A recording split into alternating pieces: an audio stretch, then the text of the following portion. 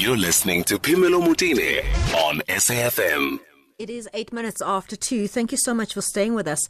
We're unpacking the gender-based violence bills, the presidential gender-based violence bills. And we have been asked to comment on these bills, to put in your submissions and so on. So to do that, I think we need to better understand what's in front of us. And we have Ignatius France, who is Advocacy and Training Manager at the Justice Desk, to assist us in trying to understand these various bills. So there are three of them. One is the Criminal Law Amendment Act Amendment Bill. The other one is Domestic Violence Amendment Bill and the Criminal Matters Amendment Bill. Ignatius is here to unpack all of those for us. We had started somewhat a few weeks ago, but let's just recap because it is time for us to be active citizens. Ignatius, welcome to the show. Thank you so much for having me back. How are you doing? Well, we want to be informed. We want to be schooled by you. So we've got our pens and papers ready for you. You know, Ignatius, it struck me that in all of this that we're seeing in front of us, and we'll unpack it just now, there isn't specification and mention of violence, or sexual or otherwise, against men. Does this exclude them? Not at all. So for some of your listeners and some of us who had the privilege of going to law school, you get to do interpretation of enacted law and in constitutional law and all of these lovely things. Mm-hmm. But what we were taught is that when, in the case of South Africa, when laws are being made, mm-hmm. The legislature, in this case Parliament, always tries to make sure that the law includes a wide range of people, rather than even if the issue only affects women, for instance, in this case gender-based violence. Women are mostly the victims. But when it comes to legislation, the legislation is drafted in such a way that it tries to cover both men, women, and children, and not to be exclusive. So you'll find, some of the provisions that talk about how people can now actually also call in and say, hey, so-and-so is being abused. That provision doesn't say that it must be a woman. It just says that if a person has knowledge of such behavior, that they can actually then reach out to the police, etc. So what that basically means that, especially, and I think for men who tend to not want to report these things because it's seen as an affront to their masculinity or whatever the case might be. So if they are suffering in silence, a bill like this will help them get help, because someone else might be able to actually reach out to relevant authorities and institutions and say, hey, someone I know, someone in my street, my neighbor, my friend, my brother, whatever the case might be, is in need of help. Please do something about it, whereas that individual man may never have sought help. Okay, that is really helpful, because I think this helps even those who are witnesses to abuse and are not able, we can't force somebody to go put up a case. But if you've witnessed it yourself, you are able to say, well, I know that Mr. whoever is facing difficulties or whatever the case may be. Absolutely. But I had a lovely conversation with someone from the Department of Justice just recently, and what she was saying is that it also places, we have this lovely saying that it takes a village to raise a child. But what that actually, in real terms, what that means is that there are different people, different roles to play in society. And if we all play our part, especially when it comes to matters of gender-based violence, and stop saying, it's none of my business, it's between man and husband, or it's between partners, whatever the case may be, we all have a role to play. As individuals, as families, communities, we must stop gender-based violence. We can stop gender-based violence. All of what these acts are essentially trying to do is to empower us to do that in a way that allows, for anonymity if needed. And also, even if I happen to be wrong, if I just suspect something and I say, hey, I think Phemelo might need some help. If I'm wrong, I won't be subject to any sort of civil litigation or criminal litigation. So, that helps us. Okay. Let's start with the Criminal Law Sexual Offences and Related Matters Amendment Act Amendment Yes. Bill, I beg your pardon. And the bill aims, amongst other things, to extend the ambit of the offence of incest. Can we unpack that a little bit? I didn't get that last part. What you were saying? It says that the bill aims, amongst other things, to extend the ambit of the offence of incest. Oh yes, it does. So what the bill does is there's different kind of categories. I'm looking for my notes because I was preparing where it talks about familial relationships in the sense that you have someone who is a stepfather, yes, or someone who just those types of different ways in which families are obviously now put together. All it then does is that if you act in a particular way, you are also, that's also incestuous. Because you are, whether you are affiliated through blood, they call it sanguinity or something like that, those big fancy words, or affinity. Either way, you are a family, and therefore, it becomes an incestuous type of situation. So the definition doesn't only remain within, DNA blood type relations. It means that in a family context. Yeah. Okay. That's interesting because there's that current case that we're listening to now with the MEC. We'll leave it there, and that's going to be interesting how we're going to see this pan out. Okay. What else has changed here around the National Register for Sex Offenders? Is one of the contentious parts, I think, of this bill, because one of the things that it says is that the register must take. I forget the section that it says, and I'll read it as it is. Because in my notes I made that. It says the register must make the full name, surname, identity number, and sexual offense of every person whose particulars have been included in the register available on the website of the Department of Justice. Now, obviously, some of your listeners, I think even from last time, there was a concern that was raised around issues of how the law seems to protect mostly the perpetrator of crime and not necessarily the victim. And in this in that section itself, it raises a lot of questions around privacy and all of those things. And when I spoke to the Department of Justice, they were saying, it's going to be a very difficult thing. And part of the reason that it's going to be difficult is in terms of Section 35 of the Constitution, it grants specific rights to someone who is detained, arrested, etc. And there's a list of rights that they are entitled to. But there is not a corresponding kind of section that speaks to the rights of the victim. So in this instance, that thing will not pass, that provision will not pass constitutional muster because it's been weighed against all the other rights of even the perpetrator. But obviously what it also then means is that as a perpetrator, you kind of are giving permission for your rights to be limited. You have done something, your freedom has been taken away as punishment. So that this can still be seen as part of that punishment. But it does raise a question whether, and your listeners can maybe weigh in on this, whether South Africans, as a society, are we ready for that type of transparency where the perpetrator's details are, available to public, and whether that will be a good thing or whether that be a bad thing. I mean, that's for us as a country to help debate. us, Ignatius. I think it's a good thing, but help us see how it can't be a good thing. So, in a lot of, I think the primary concern is twofold.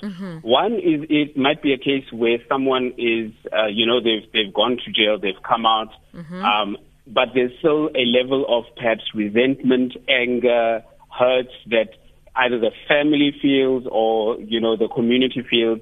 And with that information being public, they can trace you, they can do all of those types of things.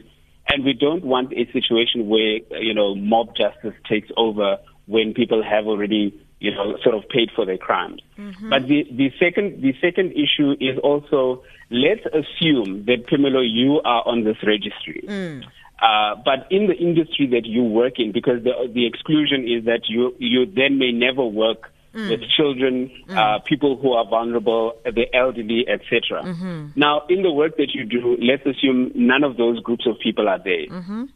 But if your colleagues were to know, the successful journalist that you are, if your colleagues were to know that actually Pamela has a past and this is her past, how that might impact your life in that instance, where you have already paid, your crimes, you've paid for your crimes, and you're trying to move on with your life.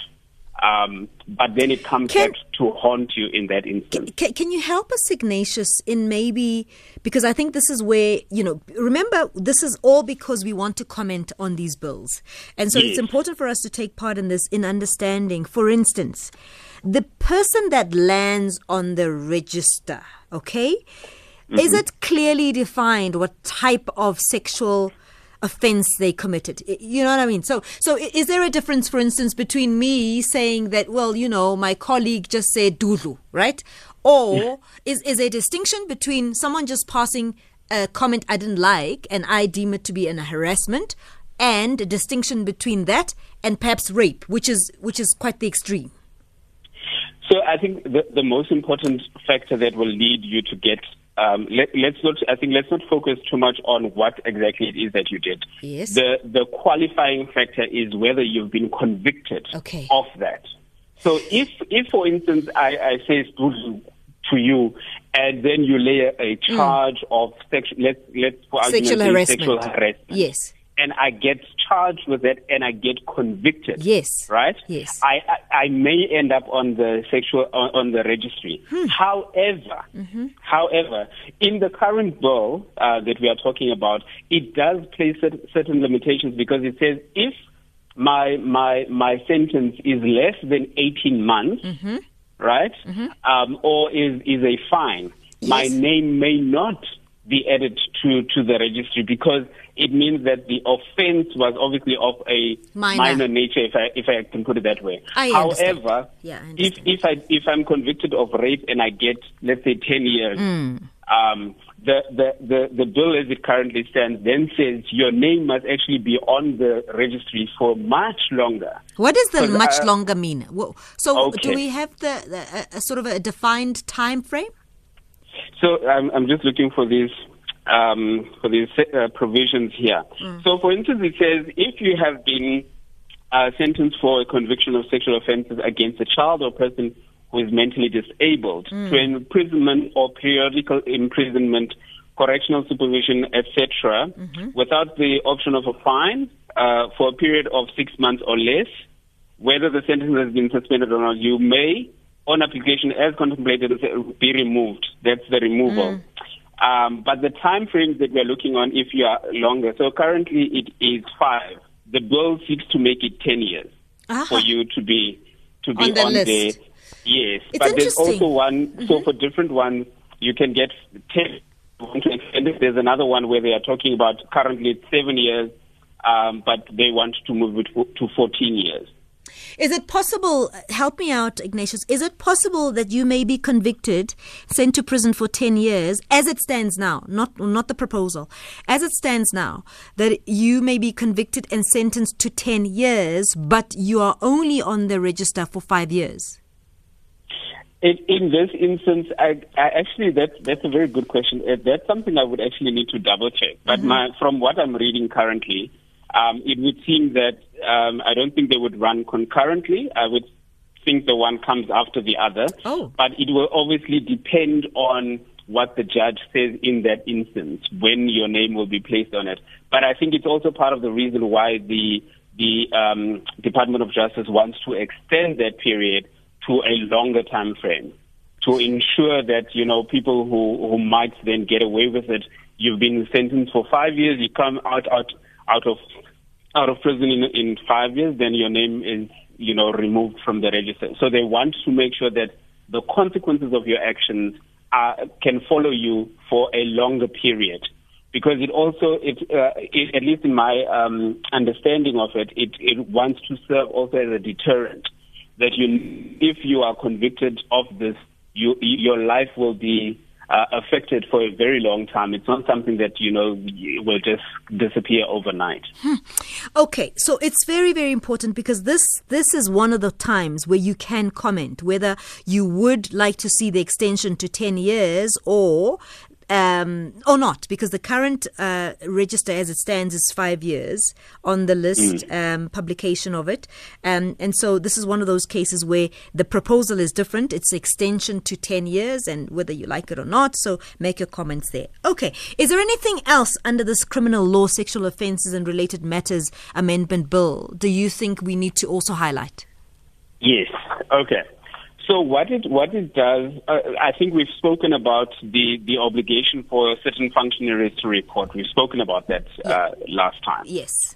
So I won't touch on that because I think that has been covered. But one thing that I want us just to note is that the definition of vulnerable persons. So you have a child who is then anyone younger than anyone younger than the age of 18.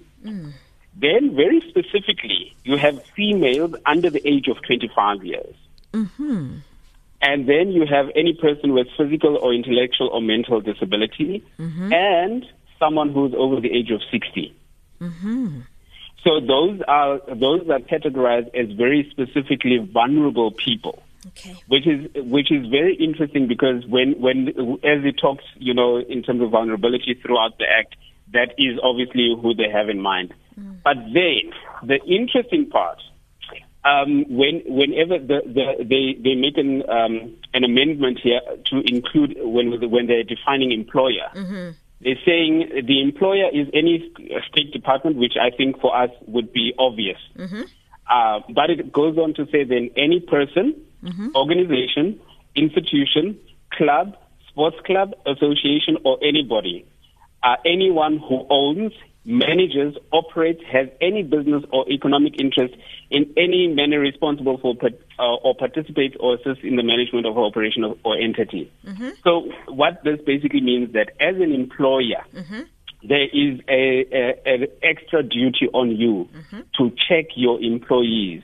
And as I said, I was speaking to someone from the Department of Justice. They have already started this process with their staff at the Department of Justice to say, we are now going to check everyone. It's still in the bill form here, but at the Department of Justice, they started, so I want to commend them on that. So what are they checking? That you're on the register? Yes. Interesting. They are doing that as an employer. Yes. What are the So if you do discover post-employment that you're now sitting with somebody who is an offender and you were not aware, or they landed on the register post-employment, what then? What is required of you? You're asking the right questions.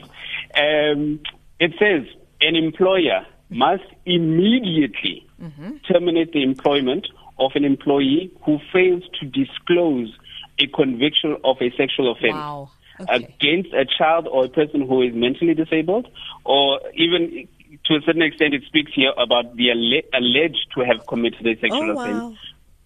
You see, so if you don't disclose as an employee that you are on, your employer then has the right to say, you know what, pack your things and go. But it's not only about the list. You see, from what I understand, is that you're saying even alleged. So if somebody lays a charge against me, and it could be just a scuffle, and it's alleged and it's not proven or convicted, and I do not tell my employer that there's this private matter, and the employer finds out, the employer can dismiss me. Yeah, but where I'm thinking where this might be very, very kind of applicable. If you look at someone like someone who's a model or who's a brand ambassador, if you are the face of SAFM and now there's an allegation of this sort against you, how that impacts your employer, who is SAFM, and then the reputation of the station. So that is where the allegation comes in to say you must then disclose, and then the rights of the employer to then terminate that agreement. So, Ignatius, what this means in today's world, it means you better pray Twitter doesn't tell on you before you say something. Because they're quick, right? So you better be quick and actually declare it for yourself and say, okay, hang on, there's a problem. Someone's just said that I've harassed them. But I think that is exactly the thing, and I think for our sportsmen, because you remember last time we were talking about the case Ka Lodge. Mm-hmm. So as a sports personality or anyone who's associated with a brand, it brings that brand into disrepute. So it is important then for you to be able to be held accountable. But also, it is a preventative step if you think about it, because now it says even if there's a mere allegation, you must go and sort out your allegation on your own. Leave us out of it. I love this bill. I just love this thing. So let's talk about an employer who is complicit, who actually knows and does not act on what the bill has said. What then happens?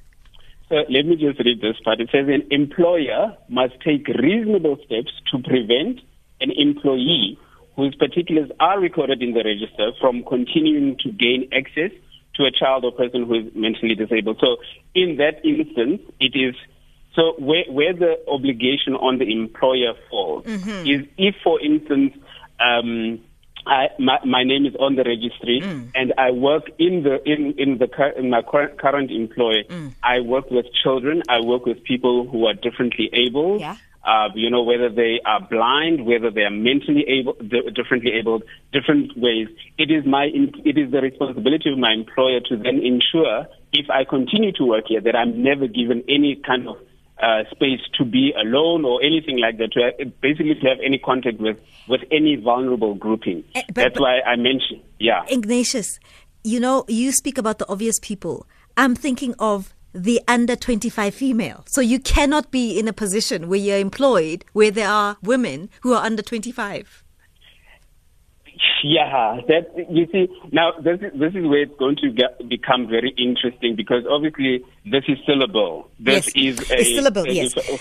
For lack of a better word, it's a pipe dream. It's a proposal, yeah. Okay, Ignatius France, let's take a quick break. We'll be back with your comments, your questions or clarity or anything on 0891 104 207. Let's go quickly to Utsi Lesaku for the latest in headlines at 2:30.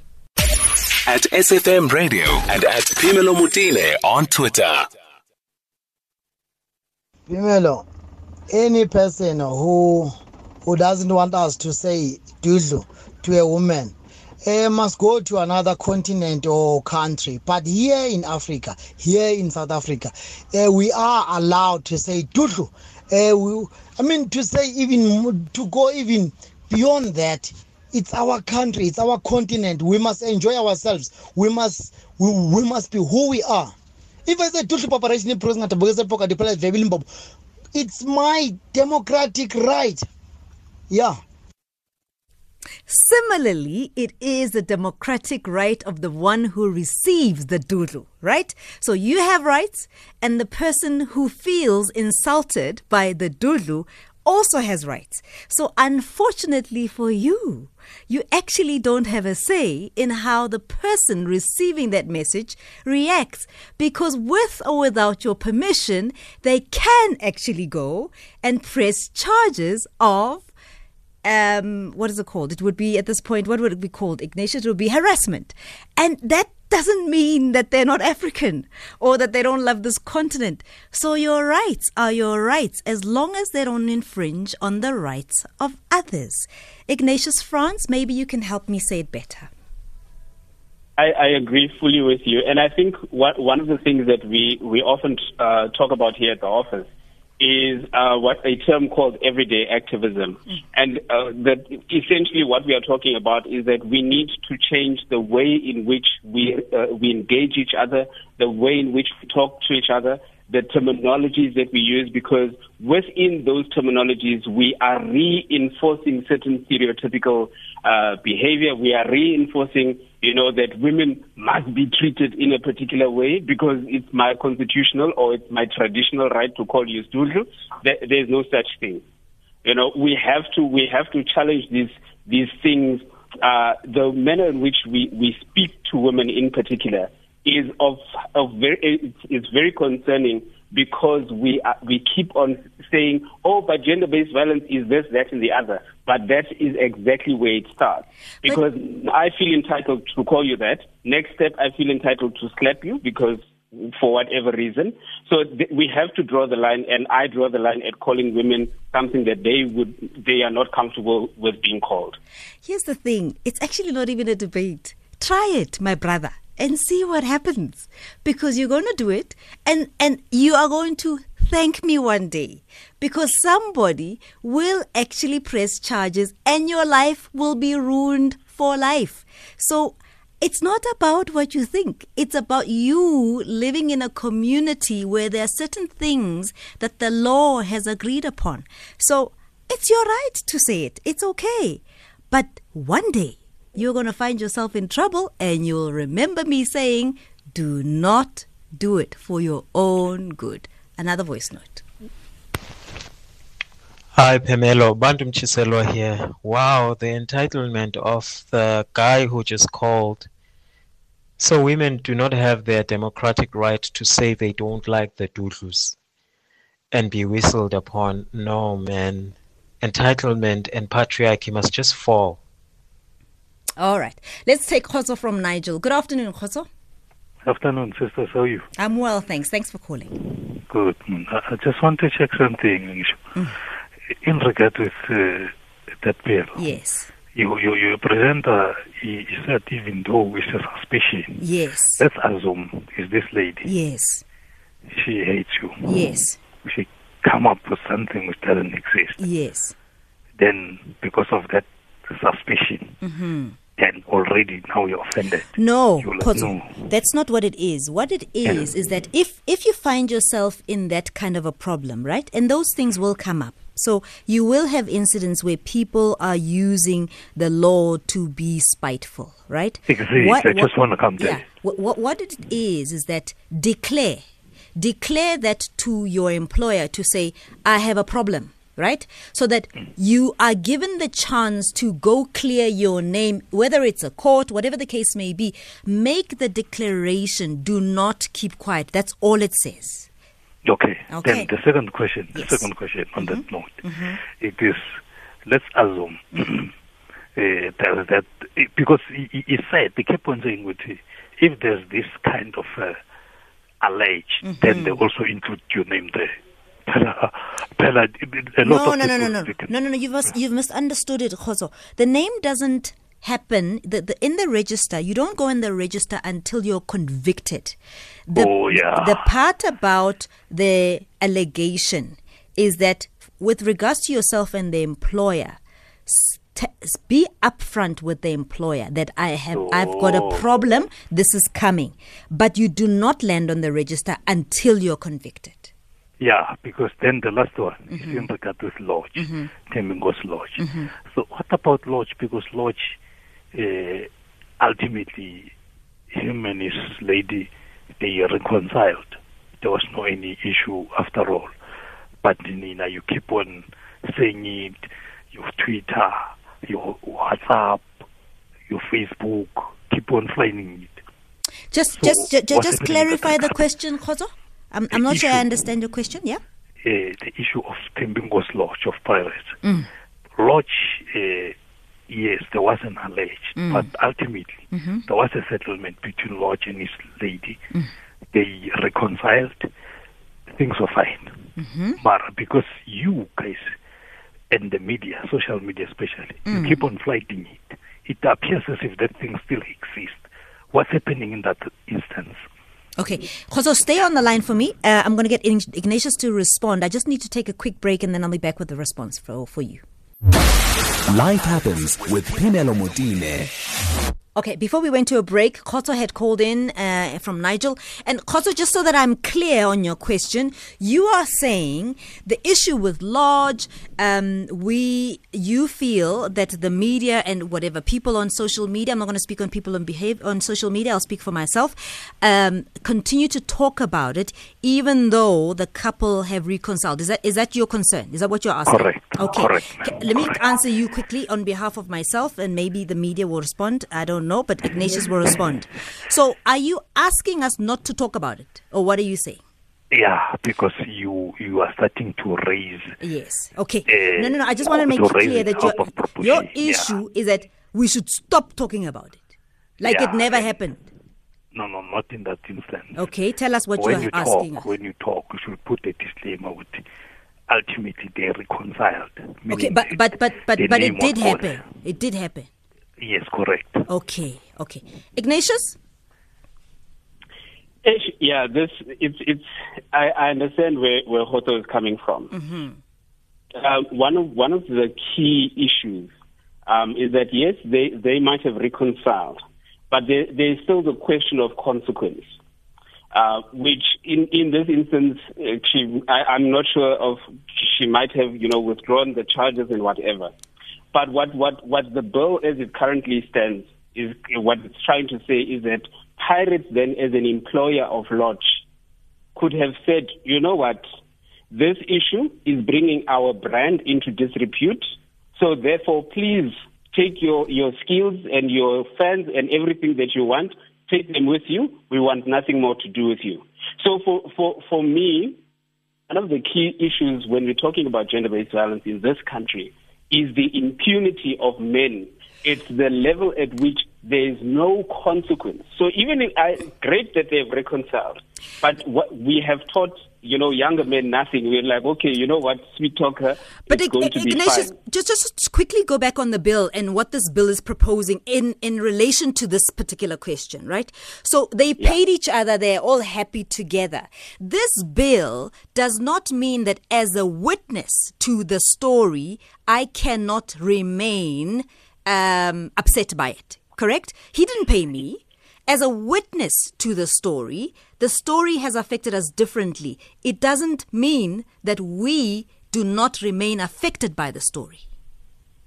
Yeah. Obviously, you didn't.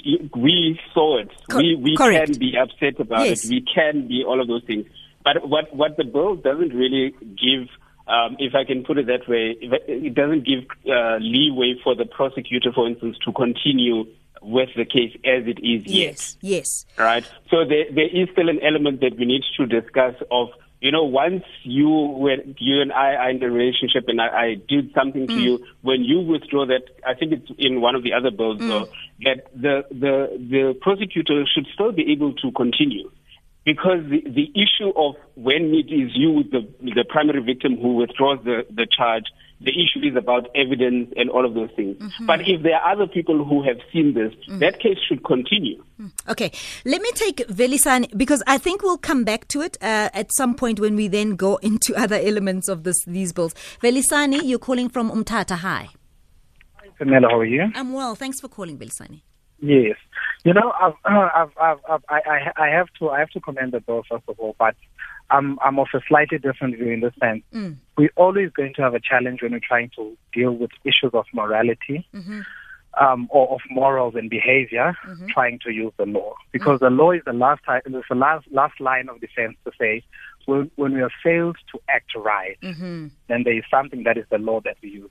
People are always going to look for gaps and excuses and technicalities. Because, for instance, with me, I grew up with 4 sisters, and I'm the only guy in the family. At work, where I work directly with 8 females and 7 males, and 2 males directly. Yeah. And this thing of doodles and all those kind of things, it's quite simple. You can be friendly, you can get along with females very well. It's a matter of acting in an appropriate manner. Let's say, for instance, I was working with you directly. I can be able to sort of give you a compliment to say, wow, you look nice today, you look beautiful and all of that. But it's how I say it that becomes sexual harassment. or just a compliment. And I think that's where we need to learn to draw the line and pass it on to our children to say, a female is not property. It's not something that you can appreciate, or a kind of creature that you can just appreciate in a manner that is inappropriate, as long as it serves you. I don't know whether you understand what I'm saying. The tricky bit, and I agree with you, Velisani, and I'm sure Ignatius is going to agree, and many of us, I think it's a conversation to be had. The difficulty here is that all of us, Velisani, come and are brought up in different homes, different value systems, all the morals that you're talking about, right? The caller that called in earlier, and I can empathize with him. Where he comes from, he genuinely doesn't see anything wrong with that, right? Exactly, and it seems normalized. Yes. And I think that is exactly, fundamentally, that's where we need to deal with it. For instance, I've got a son who I think is about 9. I think one of the things that I always, because he's got a sister, one of the things I always try to drill into him is that there is nothing different between you and your sister. First of all, you're not superior. And you have to treat her with respect, younger as she is, same as other females. So I think that's where we need to deal with it if we are to get somewhere. In terms of law, people always find a way, they always find gaps and technicalities to get away with things. Yes, it's a good thing that we're coming up with something like this to get people to account. But look, Velisani, I have got children myself, and I also have a son. I have fathers, I've got brothers, I've got uncles, right? So I understand where this could also be infringing on their rights. But here's the thing. Yeah. If all of us come from a place of non-offense or infringing on the rights of the next, that's simple. That's a very simple problem, because it's actually not about you imposing your desires on somebody. It's you saying, well, whatever the case may be, I have got to find a way that whatever my desires are, and remember, these desires are both ways, men and women. Women also say inappropriate things to men too, right? Yeah. So it's that I must respect the space and the body of the other. And to even take it further to say, I must be considerate. Yes. To say, for instance, I can pass a comment to you and you find that you are not happy with it. Yeah. And for me, I'm not saying because I grew up the way I grew up, I'm perfect. I've never made inappropriate remarks. But it becomes so hurtful when I realize that it was actually offensive.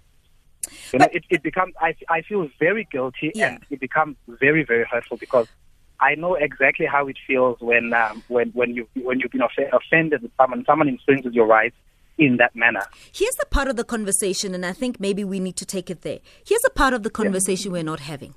So in the event that somebody in the workplace or in the streets, for instance, says something that is offensive to me, or I deem to be offensive, and I do take offense, and I raise the fact that actually I don't like that, and you were not aware that this was actually offensive, you thought you were paying a compliment.